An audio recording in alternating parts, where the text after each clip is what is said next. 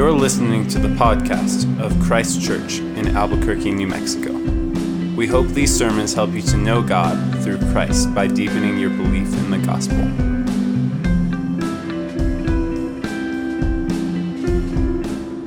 Well, thanks be to God indeed for that. Thanks for reading, Mason. It is good to be with all of you this week. I've heard from many of you how needed and encouraging Colossians has been for you this week. It certainly has been for me. If I haven't met you, my name is Nathan. I'm really looking forward to someday shaking your hand. For the rest of you, I can't wait to just someday give you a big old fat hug.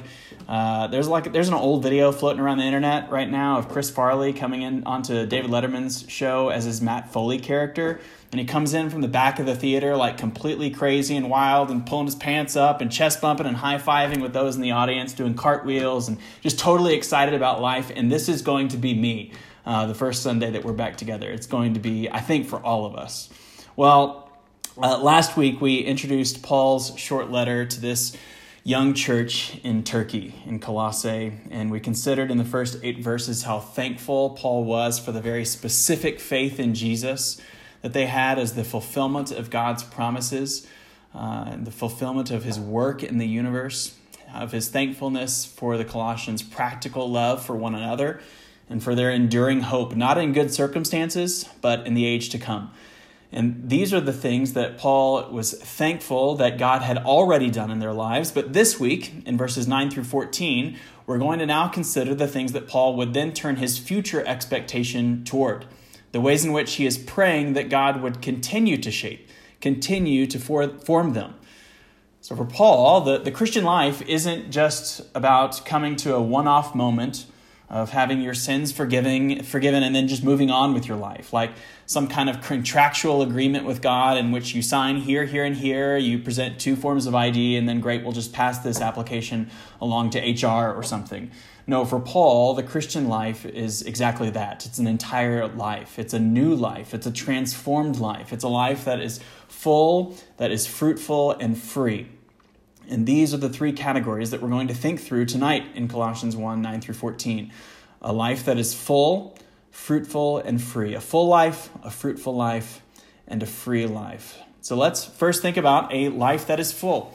And so, Paul says in verse 9, from the day that we heard, that is, from the day that Paul and his homies, wherever they are in prison, they had heard of the Colossians' repentance and their new faith in Christ, he says that we have not ceased to pray for you, asking that you may be filled with the knowledge of his will in all spiritual wisdom and understanding. Paul has already been overwhelmingly thankful for what God has done very practically in their lives, but now he's praying for even more. He prays first that they would be filled up with knowledge and with wisdom and with understanding. Now, this doesn't mean that he hopes that every single one of them will all get advanced theology degrees or something, that they will have read all of the classic works of systematic theology and deep doctrine.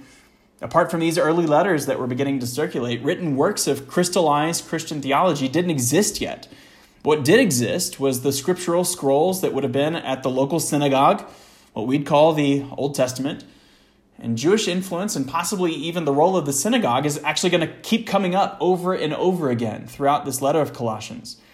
But if you weren't with us last week, in the year 61 or 62, we're not quite sure, the entire city of Colossae was completely leveled by an earthquake. So there is precious little that remains there today for us archaeologically, but we do know from census records and temple tax records that there was already a very sizable Jewish population in this entire river valley.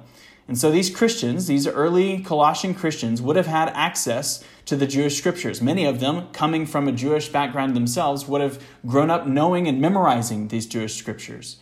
And so Paul is praying that they would be filled, the same kind of language that we saw in Exodus, that the tabernacle craftsmen were filled by the Spirit to do the very work of God.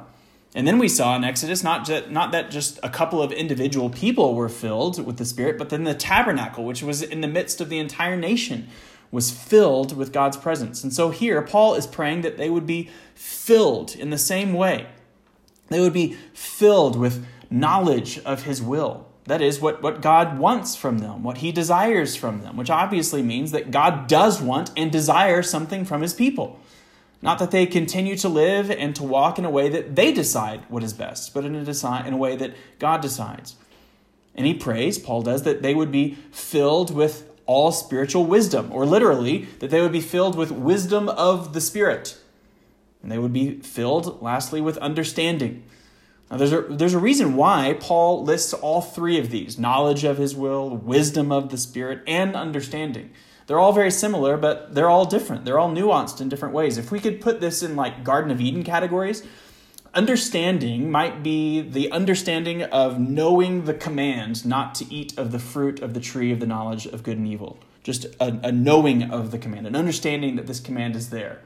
Knowledge of his will might be then taking that simple understanding of the command and then understanding why God would command that. Like a knowledge of the will of God, why he would give this command, that it's good to be in a place of trusting dependence of God for wisdom, that God that he is abundantly generous and he is not withholding anything good from me. And that obedience to God puts me in a place of greater joy because of my increased communion with him and because of steady relationships with others. These are good and a knowledge, an increasing knowledge of God. And then, hopefully, then God gives a wisdom of the Spirit that is animated, guided, and dependent on the Spirit.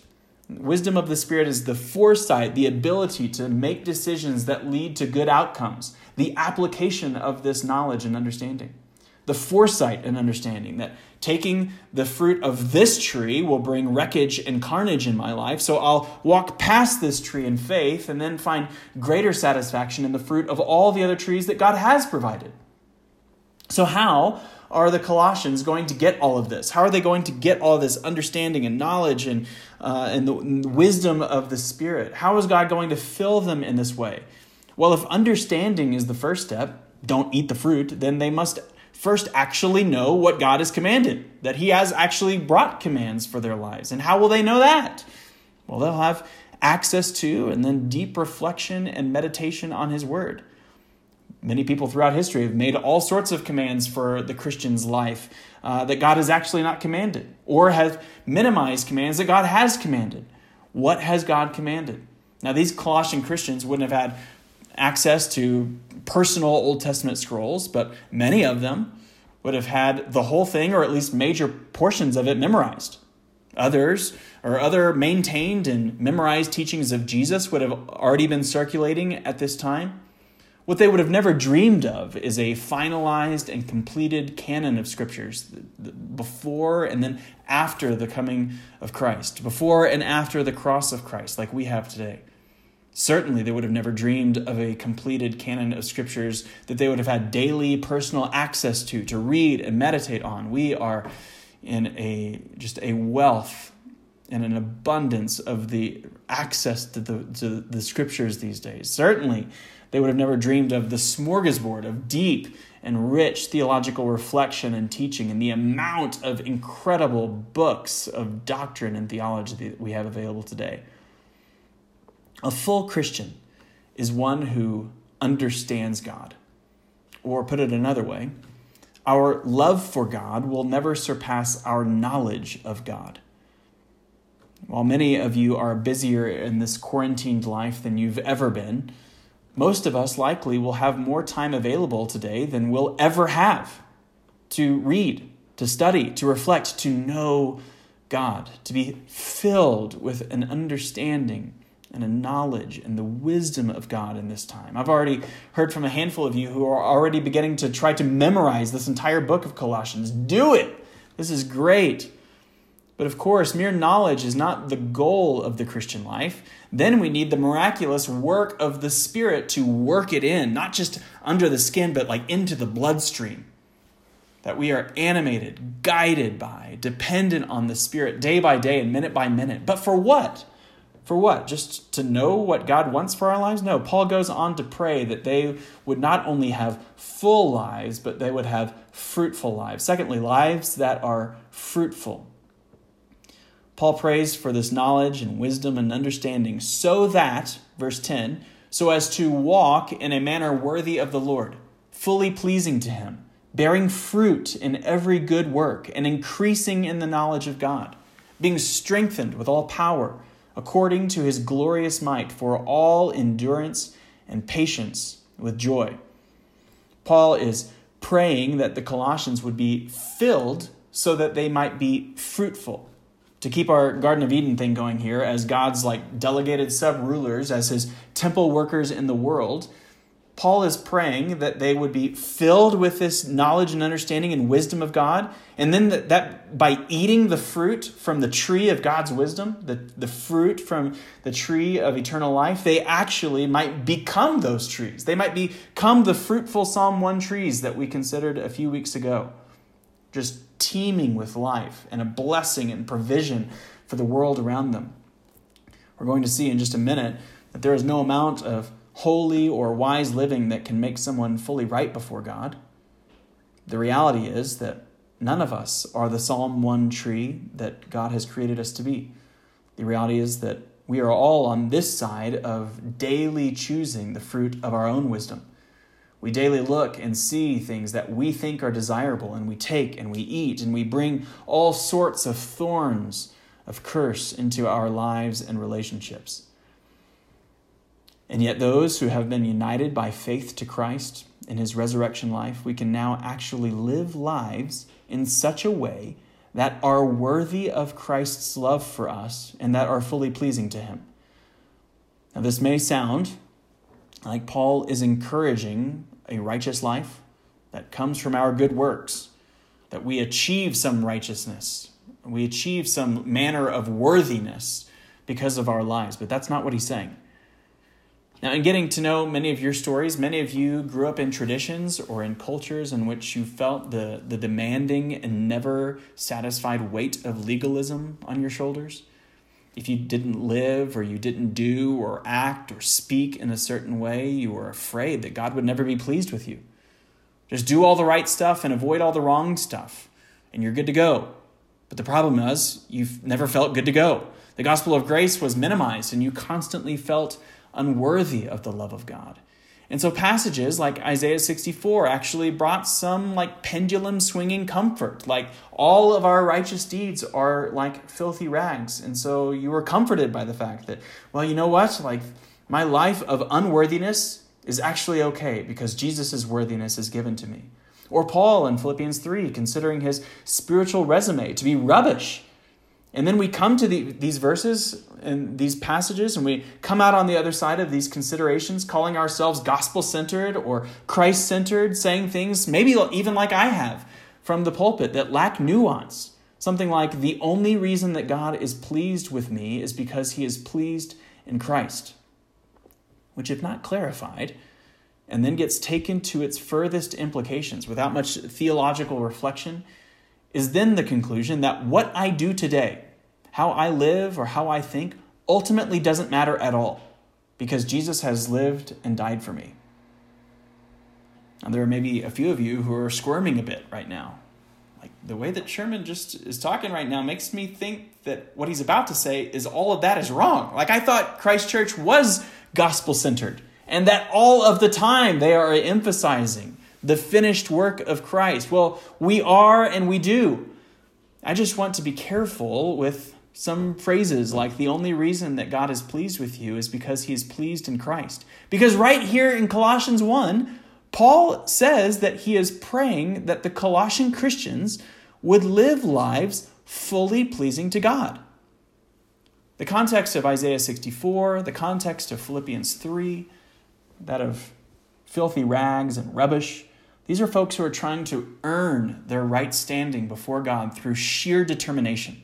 Not only that, but it's a misguided determination that lacks love for God, that lacks love for their neighbor. And if that's the case, then building and depending on that kind of resume is a filthy rag. It is rubbish. It is repugnant to God to try to earn the favor of God. But the children of God, those who are adopted, who are loving their family, loving the family identity of being a child of God, out of love for their Father, out of gratitude, and even a desire for greater joy, now seeking to walk in obedience, to honor him with their hearts and hands, God is not displeased with this. In fact, it does please him. A somewhat well-known word picture would be that of like my 5-year-old bringing me a picture that he's been coloring. He hands it to me. And then what kind of a wicked father would I be if I wadded up this picture and threw it out and said, filthy trash, rubbish. Come here, let me show you some real art. Like, look at this Renoir. Look at this Caravaggio. This is art. This is perfection. Whatever you just gave to me, that is trash. Keep trying, but ultimately we all know you're never going to be Renoir. No, like I would take this picture that he's colored for me. I would see it riddled with imperfection, completely lacking in any kind of intricacy or detail. But he's made it for me because he loves me and I am well pleased. Now, don't hear me wrong. I'm not saying as long as we just try to please God, then he'll be pleased. Like I can bank on my imperfection. I can just every now and then, maybe once a week, try to indicate to God that some amount of effort is coming on my behalf, and then he'll be pleased with me. Now, this is like an orphan putting forth some minimal effort toward a potential adoptive parent in the mere hope that an occasional token of love will result in adoption. We first need the finished work of Jesus on our behalf that was fully pleasing to the Father to then make us sons or daughters by faith. We must remember Ephesians 2:8-10, for by grace you have been saved through faith. And this is not of your own doing. It is the gift of God. It is not a result of works. It is not a result of your coloring pages that are just so awesome so that no one may boast. Like that is a gospel-centered verse that is memorized everywhere. It is the grace of God, the work of God that makes sinners clean, that makes sinners and orphans, sons or daughters. But let's not forget the very next verse, Ephesians 2:10, for we are his workmanship, created in Christ Jesus for good works, which God prepared beforehand that we should walk in them. Here's the thing, verse 10 is a gospel-centered verse too. Because the good news of the gospel isn't just that God has come to forgive us of our sins and then leave us in our sins. The good news of the gospel is that he has come to transform the entirety of our lives. The gospel doesn't find its beginning and end in justification, in making sinners right before God through the forgiveness of sins. That's just the beginning. The gospel finds its beginning in justification, and then it keeps on going into sanctification, that of God making Jesus' people to live and to love and to act more like him. And then it finds its end in glorification, completing the work. Or as we said before, justification removes the penalty of sin. Sanctification removes the power of sin. And glorification removes the presence of sin. That is a transforming and a fruitful gospel. And so, if it's God's good desire to move his people out of love for themselves and into love for him and for others, out of selfishness and into selflessness, out of self-worship and into God worship, out of self-wisdom and into divine wisdom, out of unholiness and into holiness, if that's the ultimate move that he desires for his people for eternity, then Paul says some small and incremental moves now are pleasing to God. And what happens when we do? What happens when we begin to walk more in a worthy manner of the love which Christ and the life which Christ has called us into? What happens when we do? Well, the rich get richer. The second half of verse 10, bearing fruit in every good work and increasing in the knowledge of God. Like a month ago, Amazon was already one of the most profitable businesses in the world. And then the pandemic circumstances have made them even more profitable. The rich get richer. And so it is here. It's like a spiral staircase. Paul is praying that they would have greater knowledge and understanding of God, and that they might walk in a manner worthy of Christ, that they might begin to bear fruit. And then what happens? They increase in the knowledge of God, that they might bear fruit, which then increases in the knowledge of God, that might bear more fruit, which then all leads to being strengthened with all power according to his glorious might for all endurance and patience with joy. The Christian life isn't just a momentary decision to take the red pill to make some decision, see the world in a different way, but then go on with your life. It is a lifelong journey, a race that needs the power of God to bring endurance and a patient joy to the end. So Paul is praying that the Colossians wouldn't seek an independent, doggedly determined quest of holiness on their own, but pursue deeper life in the very God who will transform them into fruitful trees and then sustain them to the end. The gospel of God comes to bring full and total transformation, lives that are filled, fruitful, and now thirdly and lastly, lives that are free.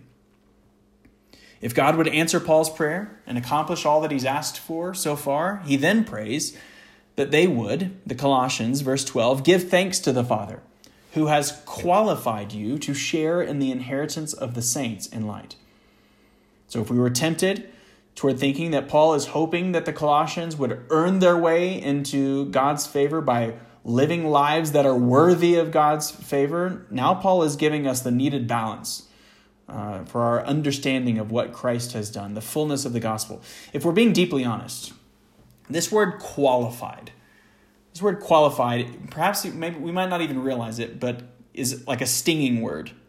It perhaps brings to the surface one of our deepest American fears.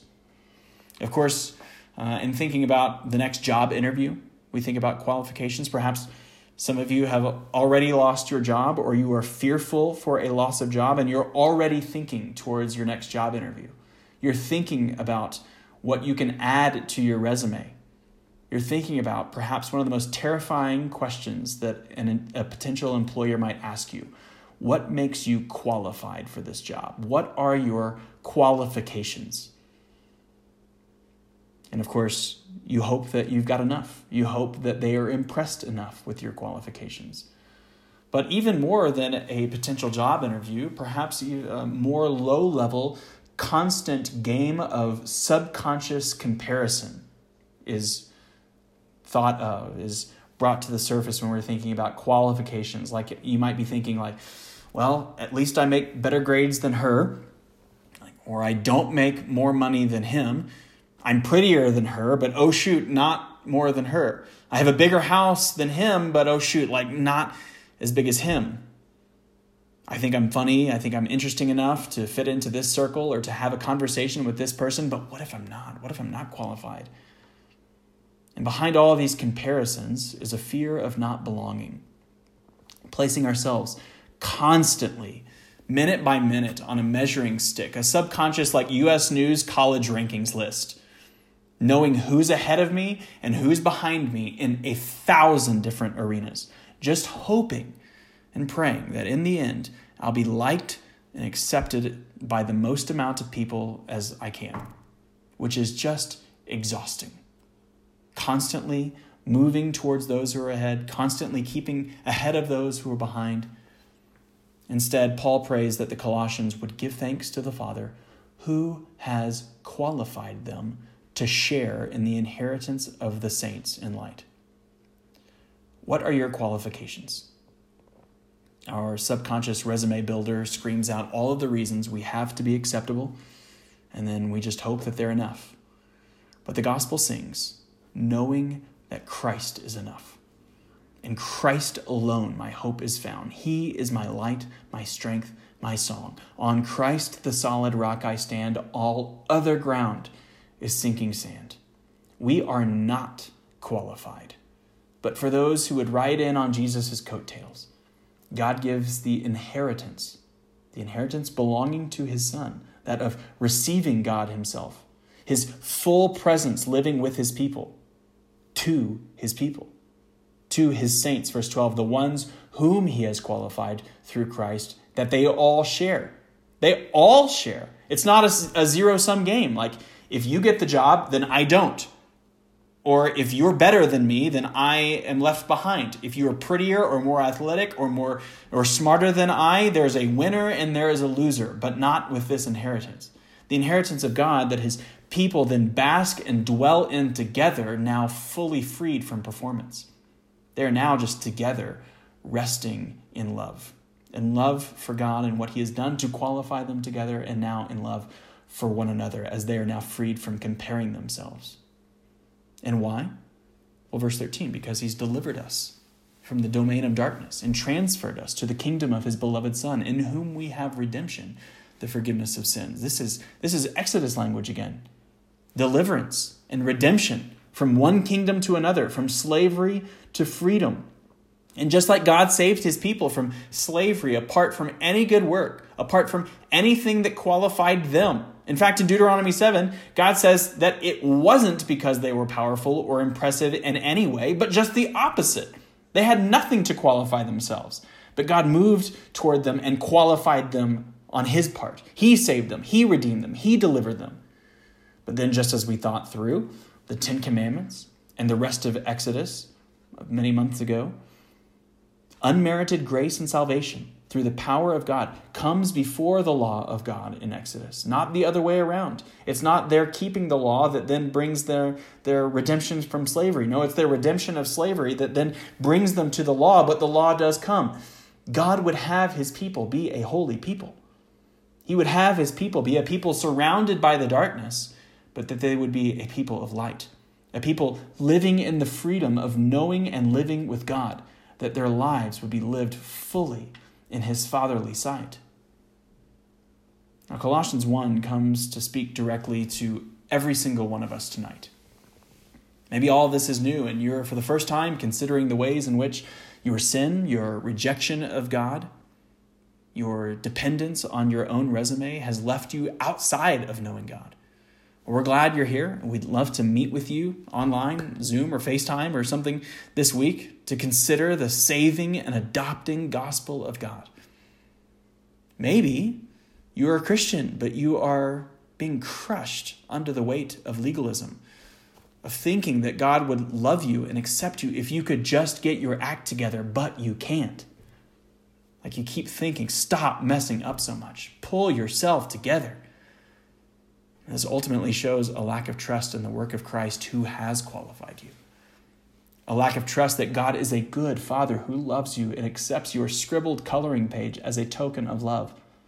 And he is welcoming you tonight to settle into a fatherly embrace, not trying to earn your way into the family of God, but settled into peaceful living in the family of God. You are a son or daughter through Christ's work on your behalf. Your failure over and over at the tree has been met in love, where Jesus would hang and die on that tree. The thorns of curse that you have brought into this world, he would take as a crown of thorns into his own head to absorb your sin, to redeem you from sin. Oh, the deep, deep love of Jesus. Further up, further in.